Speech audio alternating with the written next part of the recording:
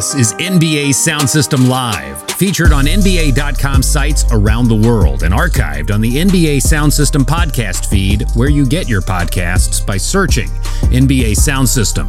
Thank you for joining us. Follow us on Twitter, Instagram, and Facebook, each with the handle at NBA Sound System, or visit us at NBASoundSystem.com for more. Now, NBA Sound System Live.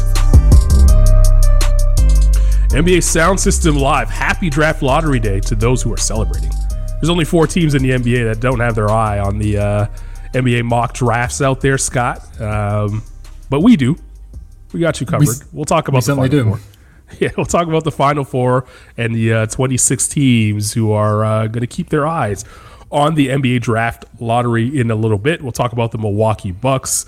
We'll talk about the Atlanta Hawks and their surprise, and of course, the topic du jour is Mr. Ben Simmons. We'll dive deep into Simo and see what's going on with him in Philadelphia. I'm Carlin Gay. He's Scott Rafferty. Scott, how you doing, my man? Colin, I'm doing better than the Sixers this week. I'm excited about tonight's game 2 between the Suns and Clippers. I'm excited to see how the lottery shakes out. I'm excited about the Eastern Conference Finals beginning tomorrow. So still lots. We're only down to 4 teams now, but still a lot to be excited about if you're an NBA fan. So all is well on my end. How are you doing? I'm great. I'm excited about the draft lottery. It's one of those events on the NBA calendar that you forget about until the day of, and then when it comes, or when you're approaching the day, you sort of start digging in deeper into the draft, and everyone becomes a draft expert. And I am one of those fake draft experts right now. But the real draft expert for our team, Mr. Kyle Irving, has a big board available over on NBA.com. And number 1, he has Cade Cunningham, and that is a stone cold lock as number 1. Pretty much regardless whoever gets the number 1 overall pick after tonight's draft lottery. So it's a Cade Cunningham sweepstakes, and everybody falls in after that. The draft lottery goes down tonight. There are 14 teams involved.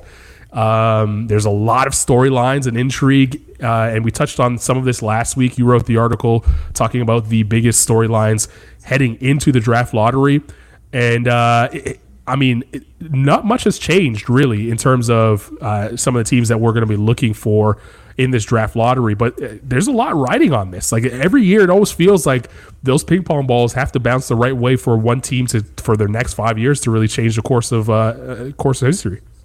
One thing did change. The Thunder got another first round pick, so that's you're right. that's right. 3 first round picks, Jeez. 2 potentially in the lottery in this draft. So they're just stockpiling that. They got that in the Kemba Walker Al Horford trade, which was reported earlier this week. But yeah, I mean, there's a lot of teams that have a lot at stake tonight, especially when the number 1 pick is expected to be a guy who I'm not a draft expert. This is usually the time that I kind of start digging into some of the film of these players and getting excited about what they can bring to the NBA. But everyone who I think I trust in the draft world and has a good track record said that Cade Cunningham is the real deal. He's going to be a multi-time All-Star guy that you can build around. And anytime that you can get someone like that, it's obviously has the potential to completely shift your franchise. But in addition to that, this has the makings of a deep draft. And even if you don't get the number 1 pick, which would hurt, it seems like there's going to be a lot of teams that are going to be in good shape moving forward. And yeah, we talked about it last week, but the potential for the Thunder to get 2 lottery picks, a Magic team to get 2 lottery picks, a Detroit Pistons team that's clearly rebuilding, getting the number 1 pick. Like there's just what happens tonight, the way the ping pong balls fall, it can change the directions of so many different franchises. So it's going to be fascinating to watch and follow along because, as I said, there's just going to be a ton invested into it. Yeah, and for those fake draft experts like me, follow along with our Kyle Irving. We'll have everything. Yeah, he'll have everything covered tonight following the draft lottery. Even though you're not an expert, and I'm not either, we still kind of get excited about things that happen. And then I think I might have asked you this last week, but I'll ask again this week because things have changed. Is there a team that you're kind of hoping or you would be interested in seeing win the lottery just because of the storyline, just because of the intrigue, and potentially having Cade Cunningham join their roster? Yeah, I think the first team that comes to mind is the Thunder, just because, look, they're already in a rebuild. This is not a situation where I think you add Cade Cunningham and suddenly they're going to be a top 5-6 seed, maybe even competing for the playoffs next year. But you add a Cade Cunningham to Shai Gilgeous-Alexander, who's already kind of an all-star caliber player. He made that leap this season. You add that kind of player to Lou Dort, who is, I thought had a real shot at making all defensive team this season and got votes, but that guy is going to be one of the best perimeter defenders in the NBA for years to come. They also have Poku, who's maybe the biggest mystery in the NBA in terms of what kind of player he could build or become into. So I think the potential of adding a player like that to that core already is super exciting. But I would also like to see, the Magic. I think it would be a great story if they got the number one pick based on everything they've gone through over the last couple of years. And I mean, the Raptors, we talked about them a little bit last week, but they're kind of the Warriors as well. But the Warriors and the Raptors are kind of the two teams in the lottery that just aren't the same as the others. I think they had a really weird season in Florida. Obviously, things did not go their way, but they have, a proven championship core, a core that can still get better in Fred VanVleet, OG Anunoby, and Pascal Siakam, and one of the best coaches in the league. And in Nick Nurse, and to think that they could, potentially win the number one pick, which they have relatively low odds. I think it's like a 8%, 10% kind of thing. We have seen teams with those odds win the lottery before, and to think that they could add a Cade Cunningham to that core, I mean, they could turn it around really quickly. Yeah, they have 7.5% chance of landing at the number one overall pick, but there is a 31.9% chance that they end up in the top four. I think they'd be happy with that if it happened that way. And by the way, it's 7.5 is a small chance, but it's better than no chance. So the Raptors sitting there with an opportunity to jump up and leap up. I agree with you. I would love to see Cade in a spot like OKC because that team is young and growing, and just add another potential star to that would feel great. But I think I'm going to go with Sacramento. The Kings have been bad for a long time. For them to get the number one overall pick and then have to choose Cade Cunningham, and hopefully they do that, because the last time they had an opportunity to choose a potential all-star, they passed. But to get up there and have to choose Cade Cunningham and then potentially pair him with that backcourt of De'Aaron Fox, and they already have Halliburton coming off the bench, that would be very interesting to me. And then that you could then, if you're the Kings, you could probably move on from Buddy Hield and look to sort of build around those three guards that you have in the backcourt. That would be interesting to me. I'm not gonna lie, that's not the team that I was expecting to come out of your mouth then. But yeah, I mean, look, I love De'Aaron Fox, and he feels like he's kind of flown under the radar over the last couple years, and he's really improved. I mean, he was, speaking of, kind of guys who've made that all-star leap or in that conversation, he was in that this season.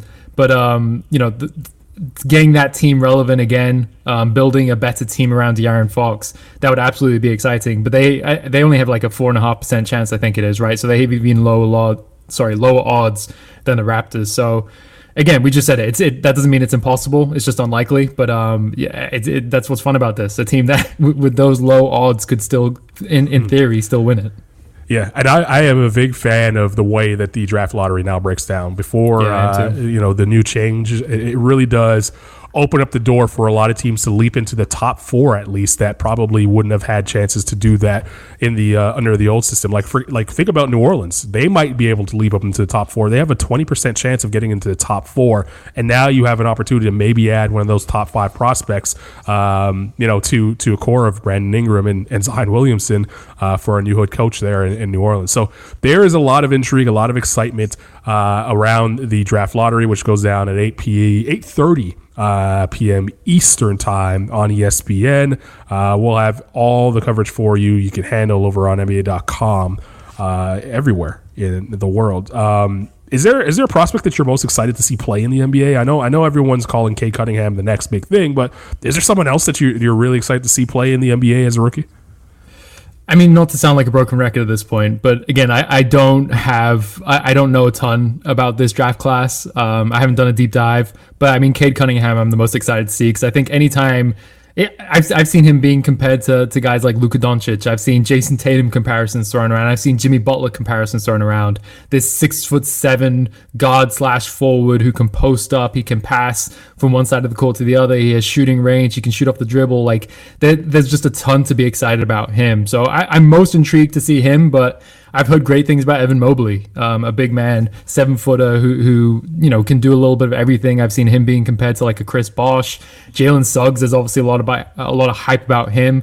And I'm also excited to see what happens to the Ignite prospects and Jalen Green and Jonathan Kuminga, because I think the route that they've taken to kind of get to this point, they're both considered to be, I think, locks to be in the lottery, potentially 2 top 5 picks. I'm just kind of excited to see how their journey plays out as well.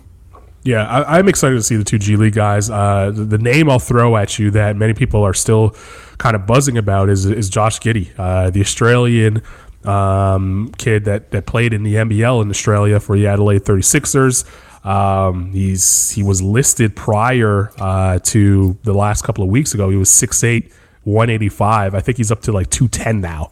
He's put on some size. He's an intriguing prospect. Had a great season in the NBL, and we saw what that did for LaMelo Ball, who ends up being Rookie of the Year the 1 year in the NBL. And we also saw a little bit of what that did. I think it accelerated RJ Hampton's development as well, playing over there. Obviously, Hampton did not get the spotlight that LaMelo Ball got this season. Rightfully so. He didn't play at that level. But I think he came on after being traded to Orlando and was able to find a little bit of some playing time. He played about 25 minutes a game and showed that he does belong in the NBA.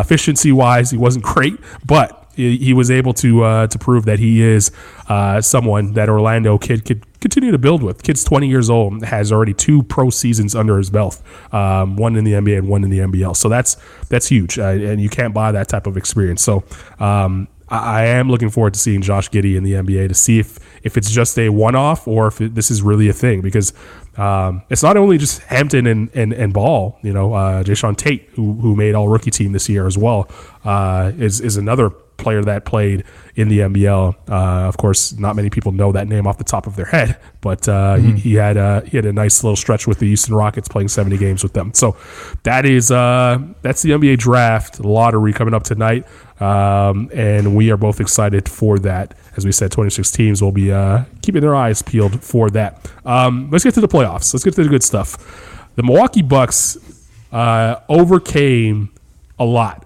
by beating the Brooklyn Nets. Obviously, the Nets were hampered and compromised with injury, and who knows what would have happened if James Harden and Kyrie Irving were both healthy. But the bottom line is you can only play who's in front of you. The Bucks did that. They beat the Brooklyn Nets in a grueling 7-game series, and they had to go on the road to do it. They had to withstand a Kevin Durant, big-time jump shot at the end of regulation to do it. They go to overtime. That was a slugfest, Scott. That's one of those series where you not only learn a lot in the win, but you earn the respect, I think, of the rest of the league by getting out of that one, because there was a lot going against the Bucks in that series. There was history. There was the swirling rumors about Bud. There's the contract that they gave to Jrue Holiday in the middle of the season, and all that they gave up for him to perform and to get them over the hump at the high level, and he wasn't able to really reach that high level of play so far in the playoffs. There was a lot for the Milwaukee Bucks to overcome in that series. It wasn't just the Brooklyn Nets. So I am of the mindset that the Milwaukee Bucks finally got over their hump. I think that was the series that they needed to prove to themselves that they belong and that they are a championship team. And I think from here on, my money is on the Milwaukee Bucks to win the NBA championship. Where do you sit? It's funny because after that Heat series, when they swept them in the first round, I was super high on this Bucks team. I mean, you and I talked about it before the Nets series, and I know you had the Bucks winning in 6, so did I.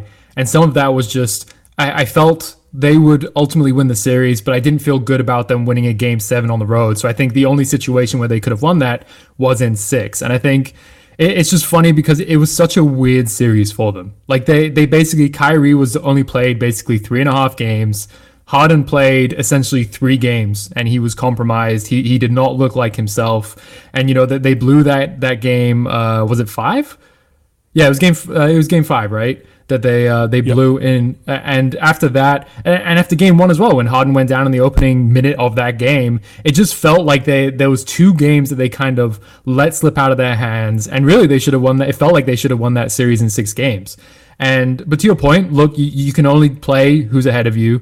They took care of business. The way they bounced back in that game 5, I feel like a lot of teams might have just folded in that situation. And I think that the fact that they didn't and they bounced back and kind of took that punch speaks a lot to Giannis and the example that he sets for that team and the way he plays, because he never just seems to get down. And sure, you can criticize him for some of the shots he takes, the way he plays, the way he attacks the basket, and how sometimes it's predictable what he's going to do.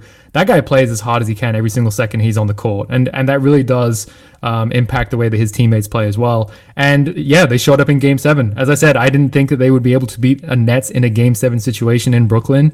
And they proved me and a lot of other people who thought that way wrong. Giannis was absolutely spectacular in that game 7. Jrue Holiday struggled what felt like all game long, but stepped up in the key moments. So did Chris Middleton. Let's be real, Scott. Jrue Holiday struggled all series long. He did. Offensively anyway. I think defensively He had some really strong moments. And but yes, but he stepped up. Like it was one of those weird things where it felt like that game 7, you almost in your head being like, wow, they gave up all this for Jrue Holiday. This is not looking good. And then it was almost in that final 2 minutes when he hit those like 2 or 3 big shots. In my mind, I was like, oh yeah, that's why they get Jrue Holiday, because even if he's 3 for 17 by the fourth quarter of game 7, you still want him to take those shots and you're still confident that he's going to make them. And he hit them, and they needed every single one of those. And look, they outlasted the Nets. And I think when you look at the teams that are remaining, we can talk about the Hawks in a minute. They've been a fantastic team, a great surprise. The Bucks enter this series, I think, as heavy favorites, and rightly so. And, you know, if they've placed the Clippers or the Suns in the finals, it's not going to be easy. But this team is absolutely the favorites to win right now. They are for me too. And for me personally, what I needed to see out of Milwaukee was them winning in adversity. You know, the way that destroyed the Miami Heat in that first round series was great for them, but there wasn't much adversity outside of the game 1. The Heat just didn't look like the same team that we saw in the bubble a year ago. And also they looked like they quit after game, you know, in the middle of game 3. So it looked like, you know, you felt like that was going to be a sweep in the middle of game 3. So there wasn't much adversity there for me to see, okay, you know, can they get over a tough break here? And in the middle of this series, down 3-2, I don't care what anybody says, the world expected Milwaukee to roll over in either game 6 or 7, and there was plenty of time for them to do that in both of those games, and they did not. And they were able to come through. And when you say to me that Chris Middleton shot 41% from the field and the Milwaukee Bucks won a series, I say to you, I'd be shocked if you had told me that before the series started. If you told me that Jrue Holiday would shoot 36% from the field and they'd still win the series, I would tell you that it would be impossible. So PJ Tucker shot 35%. It was just a horrible shooting series for the Milwaukee Bucks, outside of really Giannis when he decided not to take threes or when he was not at the foul line. And they still were able to squeeze out a victory. That history doesn't show what you go through. They just show the 4-3 at the end of the day. And it's 4-3 for them, and they move on to the next series here. And I think, you know, they're not going to shoot worse than they shot against Brooklyn. I just don't think that they're going to shoot as poorly as they did in that series. They shot as a team in that series 30% from 3-point range. I just don't see that happening for this Milwaukee Bucks team. And 44% from the floor. I just don't see that happening. I think that the Bucks find their 3-point stroke. I think that they blow the Hawks out of the water. And I think that we see them in the NBA Finals with a great chance of beating whoever comes out of the Western Conference. I think we learned a lot about Giannis in this playoff run. He is stubborn. He is going to take shots that make you scratch your head. He is going to take shots that make you groan and wonder why he's doing it. He's going to make plays that make you groan and wonder why he would do that when the rest of the world knows exactly where he's going on the floor. But the bottom line is he did play great in that Game 7. I don't think he's getting enough credit for his play in that Game 7 because he was fantastic. He was able to really imposed his will from start to finish and kept the score ticking over while he waited for his compadres to show up to the party. And you saw eventually Drew Holiday did, and Chris Middleton made some shots as well. So I really liked what I saw of the Bucks. Their grit and their toughness, I think, is going to be able to carry them through. Now, speaking of grit and toughness, we do have to give a lot of credit to the Atlanta Hawks, because even though I'm counting them out here in the Eastern Conference Finals, I don't see it going beyond 5 games. But the Atlanta Hawks, Scott, not only are they surprising people by doing this as early as they're doing it in terms of their development arc, I think they're doing it in a way that many people wouldn't have went out of their way to expect. And I do have the utmost respect right now for what Trae Young has done in these playoffs. I knew he was good. I didn't know he was this good, and I also didn't know that he was this tough.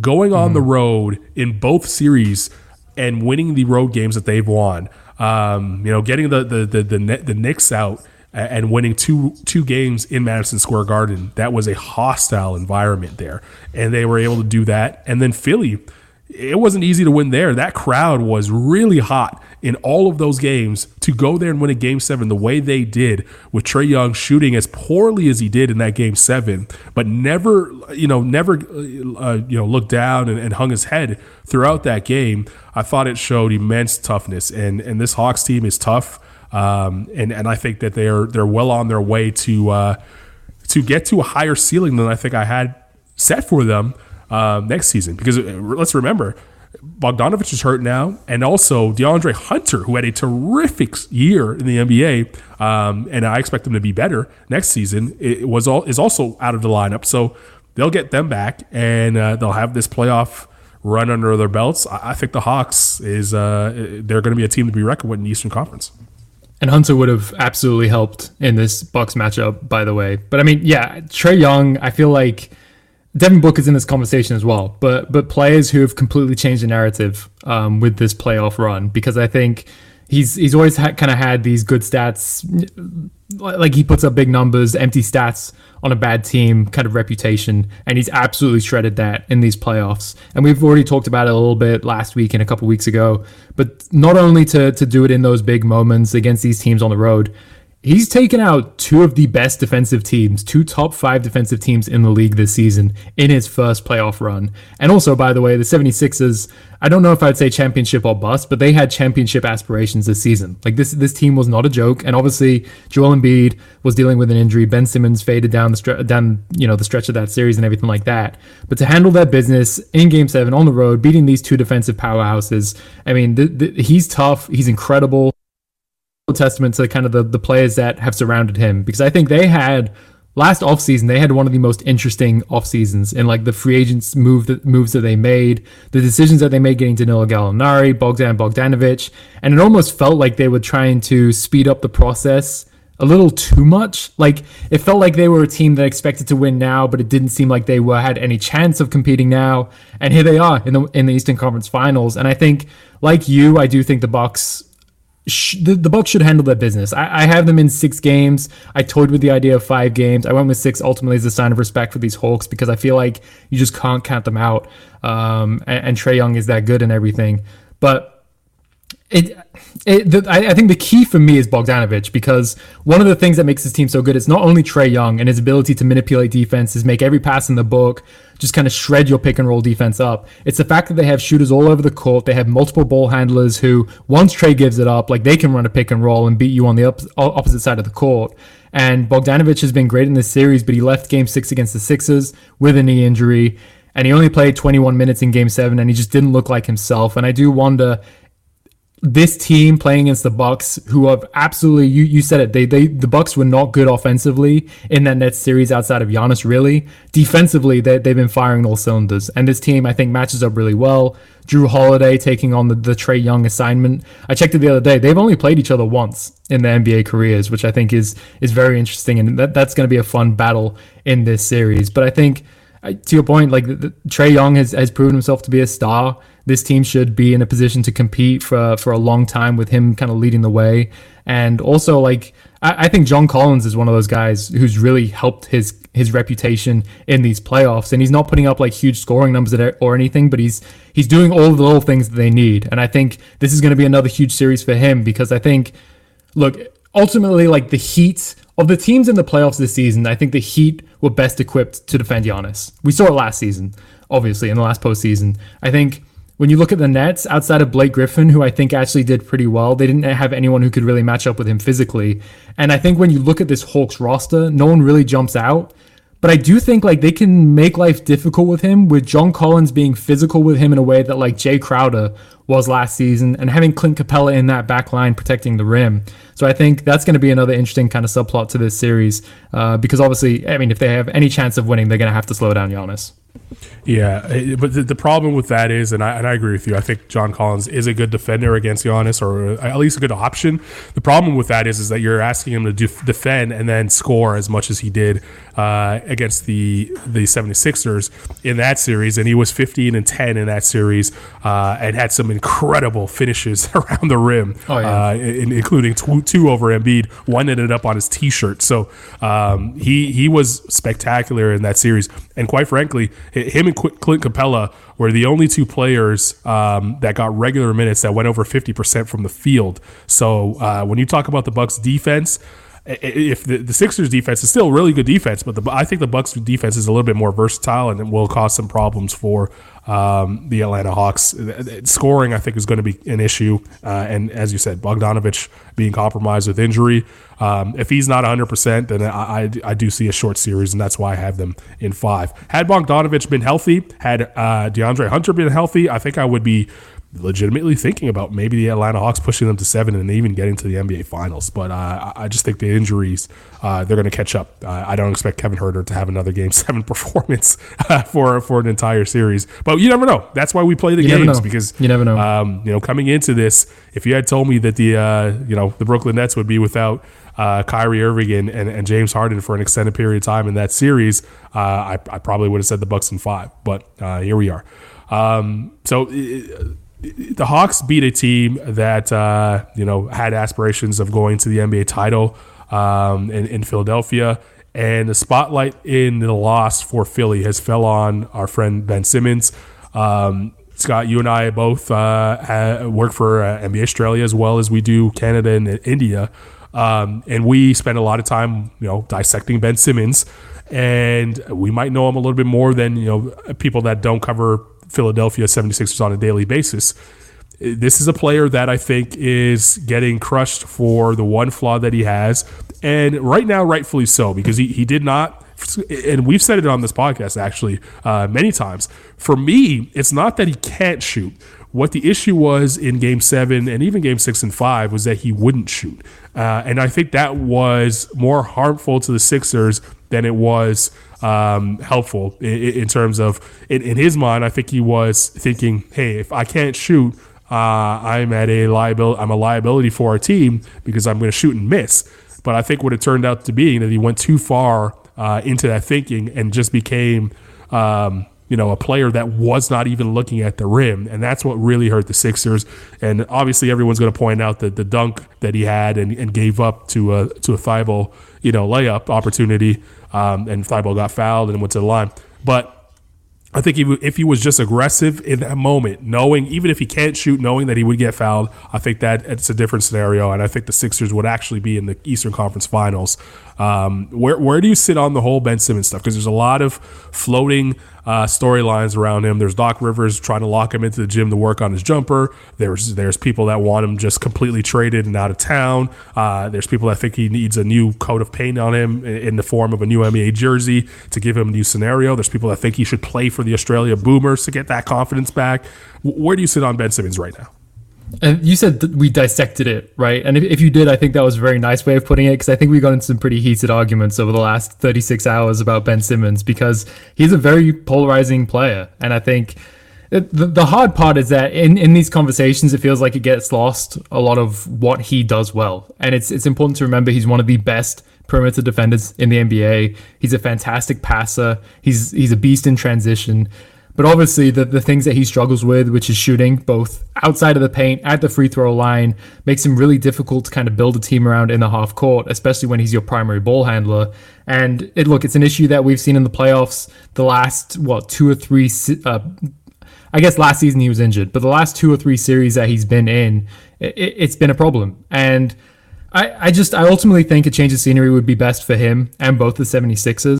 Because stylistically, I think it's pretty clear at this point that him and Embiid kind of clash offensively. Defensively, they're fantastic together because you have Ben Simmons just hounding players on the perimeter, and you have Embiid in the paint, who's one of the best rim protectors in the league. Like, they're really hard to score against on the defensive end. Offensively, they just don't really gel. And I think one of the interesting things about Ben Simmons moving forward is like, is this a guy you want as your primary ball handler, or is he someone who you do want to be like a power forward who's running the floor, pushing the pace in transition and setting more pick and rolls? Because I think one of the things that has become very clear in Philly is that obviously Joel Embiid has developed into one of the best shooting big men in the league. He had a career from three-point line. He was statistically one of the best mid-range shooters in the league. But ultimately, he's a guy who lives in the paint. He's at his best when he's his back to the basket. He's bullying guys down low.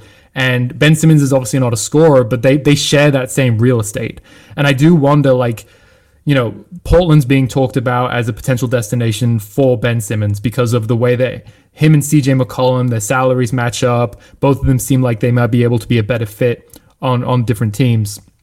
And I think what's interesting about that is obviously Portland has Damian Lillard. He's their best player, and he operates out on the perimeter, draws so much attention out there, and that would just open up Ben Simmons to do what he does best in the half court. And that's still not a perfect fit, which speaks to how difficult he is to build around because they have Yusuf Nurkic, who doesn't really shoot outside of the paint either, and you're going to run into spacing issues there. But I just do think ultimately a change of scenery would do well for him, and I would like to see kind of him being put in a position that plays better to his strengths. And I think that would go a long way in kind of freeing up him and maybe playing more confident in those situations. But obviously it's clearly a problem because as good as he is in the regular season on both ends of the court, and I think you can still build a good team around him, if he can't kind of produce the same way in the playoffs, you're obviously going to have a very hard ceiling. Since, you know, seeing the game and thinking more about it, and, you know, speaking to different people about it, I was just actually on a radio in Charlotte, WFNZ, talking to Nick Wilson and Stan Norfleet about this. They were, you know, giving me trade scenarios of Ben Simmons in a Hornets uniform. And I don't know if I am Daryl Morey and I sit there and say I have to make this trade. I think Ben Simmons is 24 years old. I think he is going to get better than he is now. And I don't think that the clock has struck 12 yet on your championship window with both Ben Simmons and Joel Embiid. Is it a seamless fit?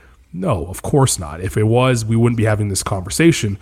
But I do think that there is still some chiseling that could be done on, and this is completely on the Ben Simmons side, of where he can figure out how to play alongside Joel Embiid and also Tobias Harris to a lesser extent. I think the team, I think the team could win. I think they were good enough to win, and I just think that Ben Simmons is such a great player, and there's still time left on his clock. He's 24.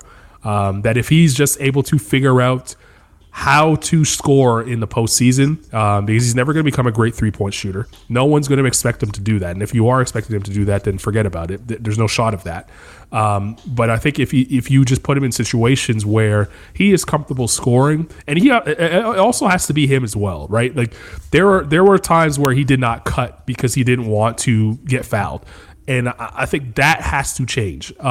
So some of it is, I think, if I'm giving out the percentage pie, 70% of it is on Ben Simmons and just getting better with his shot. But the other part of it is just being comfortable shooting. If he's able to do those two things, I think that changes the Sixers' outlook drastically, and I'm not in a rush to trade him. Now, if you do trade him, I don't know if Portland's the best spot for him. I think it's the best spot for CJ McCollum. If you're getting a gift in return, that's great. It works out for Philly. But if you're Portland, I don't think that helps you as a team. I think that puts you in the same situation that Philly was in, and then you just don't have enough talent around that to mitigate that.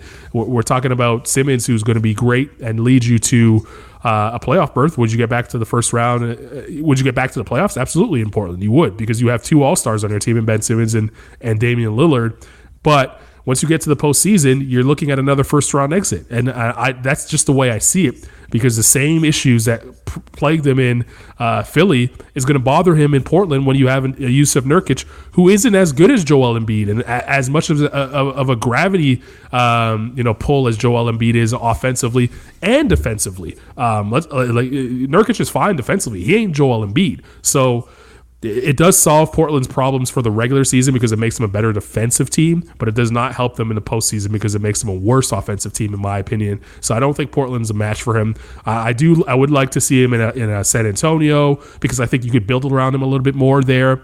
Charlotte I found interesting because I think it works both ways, and it gives you time in Charlotte because he's young, and so is LaMelo, to build around both of them and figure that out. But it's tough. It's really tough to find a place to put Ben Simmons where you're getting equal or turn back if you're Philly. And I don't know if I'm Daryl Morey, if I'm in a rush to pull the trigger on a deal right now with the stock the way it is. I'd push back on the Portland thing, and you and I have already talked quite a lot about this offline, but I do think offense is not a problem for this team. Like, they were matching basket for basket with a depleted Nuggets team in the first round of these playoffs, but they just couldn't get a stop. And wait a second. I'll stop you there. The reason why they were able to match basket for basket, though, against Denver, rather, is because they have Damian Lillard, who's an incredible player, but you're also trading the second best option in that scenario, which is CJ McCollum. So you're losing that. You're losing that for Portland, and you're replacing him with a Ben Simmons who's not giving you the offense. So then your offense, which is not a problem now, then becomes a problem. But that's where I push back on it, because I don't think it would become a problem. Obviously, you are giving up offense if you trade CJ McCollum for Ben Simmons, but you're trading it for defense, and that's going to help you potentially in the playoffs. And I also think, by the way, I said it already, like the Nurkic thing would be a problem because you still have two guys who can't really score outside of the paint. But I do think in Portland, maybe that's a situation where they are better equipped to play small. And I don't think you and I talked about this as well. I think one of the things that it's so easy, I feel like it's such an easy comparison to say like Ben Simmons could be a Draymond Green in the right situation. I push back on that as well because I feel like he's such a good perimeter defender, but what makes Draymond Green so good as like a small ball center is he can switch everything, but he's also one of the best rim protectors in the NBA. And we just haven't really seen that from Ben Simmons. So, but I do think in Portland, it's one of those situations where like Robert Covington has kind of played that small ball center position before with the Rockets, and he's kind of better equipped to play that kind of rim protector role in that situation. So I do wonder if that's like a situation where they could downsize. And now suddenly Ben Simmons is playing with a guy in Damian Lillard who basically draws double teams as soon as he crosses half court. And then if you give him the ball in the short roll with three other guys standing on the perimeter, because in this situation, I'm kind of assuming they keep Robert Covington, they re-sign Norman Powell, and then you fill in that fifth player as needed against whatever you need against, depending on who you're playing against. I think that maybe is a good switch by getting rid of some offense and getting Ben Simmons' defense for a team that defense has been their problem the last few years. So I don't know if that's the making of a championship team in Portland, but I think I'm more optimistic about that fit than you are. In terms of other teams, it is hard to come up with. I think this ultimately, if he does get traded, I wouldn't be surprised if some kind of team in the lottery made a move for him, whether it is the Spurs, but even like a team like Cleveland, I wouldn't be all that surprised by. But one I spent a long time thinking about was Boston, and I don't think they could really do it because I don't think they're not going to be willing to part with what Philly would want in that deal. But I think surrounding him with like a Jason Tatum and an Al Horford and a Jaylen Brown is fascinating to me, if that was at all possible, which I don't think it is, but I'm still intrigued by it. And the other one, which I don't know how realistic it is, but I'm interested in, is Dallas as well, because obviously Luka is who he is, a guy who's one of the best playmakers in the league, a guy who draws double teams like Dame does as soon as he crosses half court. But you also can let Ben Simmons play in space if you still have Paul Zingis. They have a ton of shooting on that team. And defensively, obviously, Ben Simmons would make a difference. So those are like, in addition to Portland, those are the two other teams that I've kind of been thinking about. Yeah, but those aren't realistic, Scott. Hey, who knows? Anything's possible in the NBA. Anything's possible. Hey, the Warriors got Kevin Durant. Anything's possible. Yeah. All right. Well, we've done enough Ben Simmons bashing, and I think you can go to anywhere that's having NBA conversations to have those Ben Simmons talks. By the way, we have some breaking news here with USAB, the USA basketball team. As Chris Paul was originally said to be playing for the Olympic team this summer, or want to play for the Olympic team this summer, he has now declined an invitation to join the USA Olympic team this summer. He was, according to Woj, was trending towards decision over several days. But he figures that if the Suns reach the NBA Finals, there would be virtually no break between the end of the NBA season and the start of the Olympics, which I think if it goes to Game 7, they're saying it's, less than 5 days before that and the start of the Olympics, which will be tough for the anyone that makes the finals to then fly to Tokyo and be expected to play in any sort of game. So I think it's, it's not the end of the world. I think Team USA is still going to be fine without Chris Paul. Still should win the gold medal, but it does open up the opportunity now for someone else to play for the Olympic team. And it looks like Jrue Holiday might be one of the candidates to step up to play for the Olympic team this summer. So I think we have one spot left on the Olympic team now with 11 guys reportedly committed to playing for the team. One spot left. Who do you see it going to? Who would you want it to go to? Ooh, that's a good question. I have not thought about that. Well, let's go through it this way. So the 11 spots that have been reported are Damian Lillard, Bradley Beal, Jason Tatum, Draymond Green, Kevin Durant, Bam Adebayo, Devin Booker, James Harden, Chris Middleton, Kevin Love, and then, as you said, Jrue Holiday instead of Chris Paul. Initially with this team, I was kind of worried about their size, their front court, but I think between Bam, Draymond, Durant, even Tatum is going to play obviously small ball 4. I feel like Middleton actually played some 5 for them at the World Cup as well when they went small. It was a Middleton with the Celtics, with 3 Celtics at the time, Kemba, Tatum, and Brown. And Joe Harris was on some lineups when they needed some stops. So he's another guy that could play 5 in a FIBA setting. Yeah, I mean, you're probably the better person to speak. That feels like enough size to me in FIBA. Right. Do you think that's fair? Yeah, that's totally fair. I mean, the big lumbering bigs don't dominate FIBA the way that they used to. So you can get away with playing a Middleton at the 5 and not get crushed. And plus, you could also play zone if it ever came down to it. Yeah, I can't remember exactly some of the other players who've been kind of reported as Team USA is interested in them, but someone like a Paul George strikes me. Obviously, I think he's a guy who can fit on any team because he provides shooting, versatility, he can make plays with the ball in his hands, and obviously defensively, he's amazing. Obviously, Kawhi Leonard, if Team USA could get him, I feel like that would be the icing on the cake, but I don't know what the situation with his knee, so I feel like Paul George is probably the safer bet for that last spot. The better question should have been, what does this team need? You went 2 wings there. Do you feel like that maybe another guard would help now in the backcourt? Because I know Kyle Lowry would be a guy that would love to play, has played in the past, and probably would jump at the opportunity to do it again. Fred VanVleet would be another one that comes to mind. I don't think Fred VanVleet's at that level, but definitely Kyle Lowry has done it in the past, and they would need some leadership, in terms of making it the Olympics there would definitely help. And I don't think they need another big or no, I don't think so either. Or anything. So he'd be the one that comes to my mind, Kyle Lowry. Yeah, because the other nice thing about Jrue Holiday too is he can basically defend he can defend 4 positions pretty comfortably, and so you can kind of mix and match depending on what you want. So yeah, if you remove CP3 from this conversation, that they have enough scoring with like Booker, Beal, Harden, Middleton, Durant, Tatum. Like, you don't need more scoring.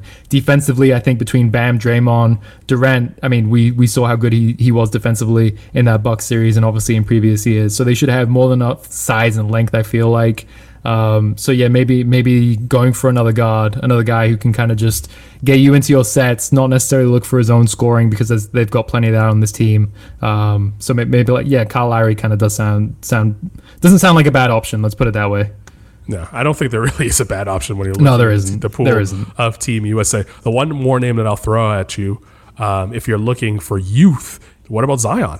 What about Zion getting a shot to play for the national team? If you're thinking about youth, if you're thinking about the next 4 years, some of these guys won't be there, but Zion will be, getting him to build a little bit of chemistry with Book. because Book is one of the youngest players on the reported roster so far. What about Zion getting a shot? Hey, any chance to watch more Zion, sign me up. But I was going to say my first reaction was like, I do wonder how his game would translate to Europe because they just crash the paint so much more than they do in the NBA. And obviously no one can guard Giannis Zion, because he's just a bowling ball. He's so athletic, so strong. But then it got me thinking, like, Anthony Davis, obviously this is a different situation, but he went to the London Olympics, and we're kind of talking about the 9th, 10th, 11th, 12th guy at this point. In saying that, Zion is awesome. He was an all-star this season for a reason. Any chance to watch him, I would sign up for. I as well. I would love to see Zion.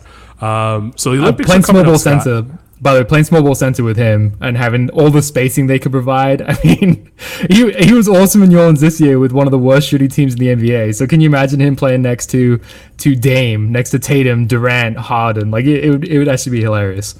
As a point center, right? It'd be insane. So Team USA actually, they're going to be in Group A when we do have the Olympic Games. By the way, the Olympic Games will run from July 24th to the 8th of August. So that's coming up here shortly.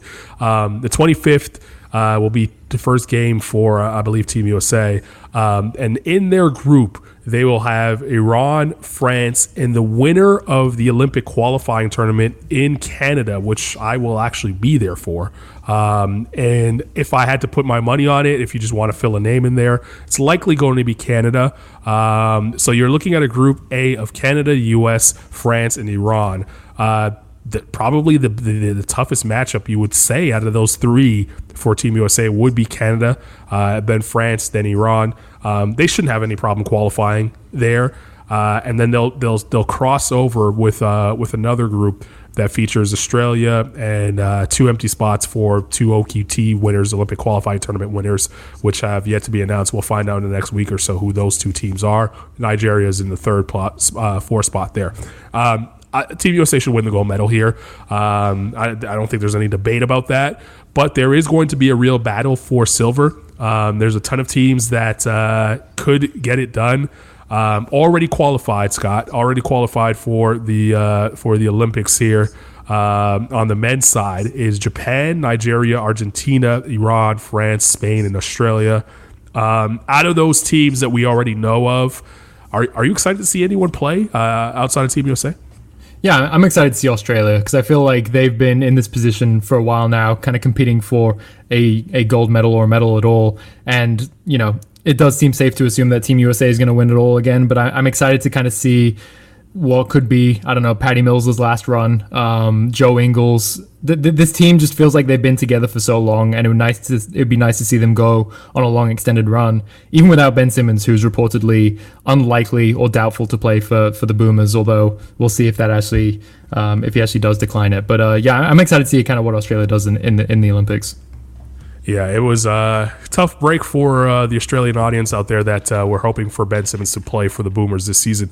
And it sucks a little bit that we can't go without mentioning that Andrew Bogut was waiting and trying to hold out for the Olympics, but he retired instead. Just couldn't keep up with the regimen that he'd have to go under with the extra year now added to the Olympic weight. So you're right. The Australian team, I think this is their last shot at really getting on the podium, and they've never done that.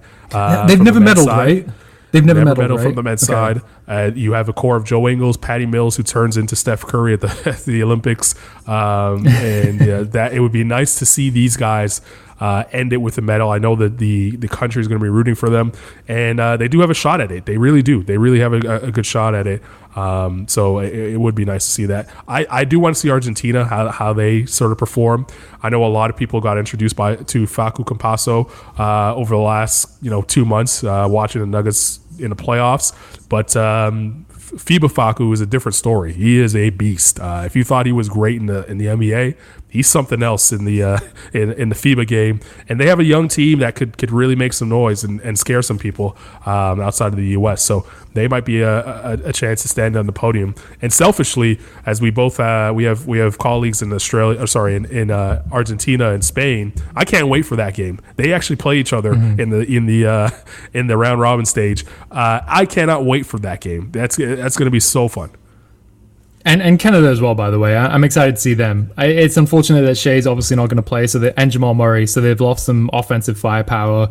But the amount of defensive talent they've got on that team with Nick Nurse pulling the strings, I would love to see them qualify for the Olympics and see what they can kind of do, even with Team USA in their group. Yeah, I would as well. And I'm selfishly going to get to you can say it though. You can say it though. Yeah, I am going to get to see them play, and I am a little bit biased in that standing. We would be remiss if we didn't mention that the women are also going to be a part of the Olympic Games as well, and they announced their roster just yesterday, I believe it was. It was a star-studded roster, a lot of players that look like it's going to be their last run at another Olympic Games. Sue Bird, Diana Taurasi, those two look like this might be it for them in terms of the Olympic Games. Asia Wilson, last year's MVP in the WNBA, she's getting a shot at it. Brianna Stewart, and the list goes on there. Tina Charles, shout out to her. She made it, this year. She's having an incredible year for the Washington Mystics. They haven't been able to find the wins that they wanted, but it is coming along well for her individually. But they should win the medal on their side. But it is going to be a very, very competitive women's Olympic qualification side in terms of I think there's 5 or 6 teams, Scott, outside of the U.S. that can medal. Japan, who's going to be the host nation, I saw them play in Ostend, Belgium, a couple of years ago. They bring a different brand of basketball to women's basketball where they shoot a ton of threes no matter what. They just get them up and they can shoot from all 5 positions. That is not normally seen at the women's game. They're going to be a tough out. Belgium, they lost this last week. I want to say they lost a tough game in the women's Eurobasket. They've bounced back since, and they're going to get rolling as we head into the Olympic Games. Canada is number 2 ranked in the world. Australia is always going to be good. France is good. Puerto Rico is the underdog. Serbia is tough. Spain is tough. So there are some teams here that could challenge, at least give the U.S. a good game. But this, to me, is going to be the most competitive women Olympic field that we've ever had. And there's going to be really 5 or 6 teams vying for some medals. Interesting. Well, you know me. I grew up like 16 years in Belgium. So to hear that, Belgium could be in that position, I'll be rooting for them. Yeah. So I'm excited to see what they do. They're a really good team led by Emma Messiman, who's actually taking time off the WNBA to play for the national team. And I was there when they qualified for the Olympic Games in Ostend, calling the games for Belgium. The energy in that arena, it's nothing beats live sports. And I haven't been able to do live sports in a long time. I know many people listening haven't either. But it was similar to what's happening in Phoenix right now. If I want to give you a visual, oh wow, it was incredible. And the celebration went on for a long time, as you could imagine. The Belgian pubs were filled. All right, let's get out of here. Enjoy the draft lottery. We'll have plenty of time to talk about the Olympics coming up. It's a passion of mine. I love that stuff. So we'll do that right here on NBA Sound System. But in the meantime, we're now down to the Final 4. Suns, Clippers, we didn't get a chance to really touch on them, but they play game 2 tonight. And really what it comes down to for me, Scott, is if Kawhi Leonard can't come back, I think the Clippers, Cinderella run might end here. But it's tough to see Kawhi Leonard go out with the injury. But Devin Booker's been incredible, and we'll definitely spend some time on him next week because we didn't get a chance to talk enough about how great he's been in this postseason. Check out NBA.com. We'll have you covered for the draft lottery, the Bucks Hawks series that gets started tomorrow on Wednesday. Game 1 in that series, that should be fun. But in the meantime, we'll leave you with this break. If you missed any part of the podcast, you can check it out on NBA Sound System, wherever you get your podcast. And we'll be back next Tuesday, 3 p.m. Eastern Time, noon Pacific, right here across the NBA Global Networks. For Scott Rafferty, I'm Carlin Gay. We'll see you next week.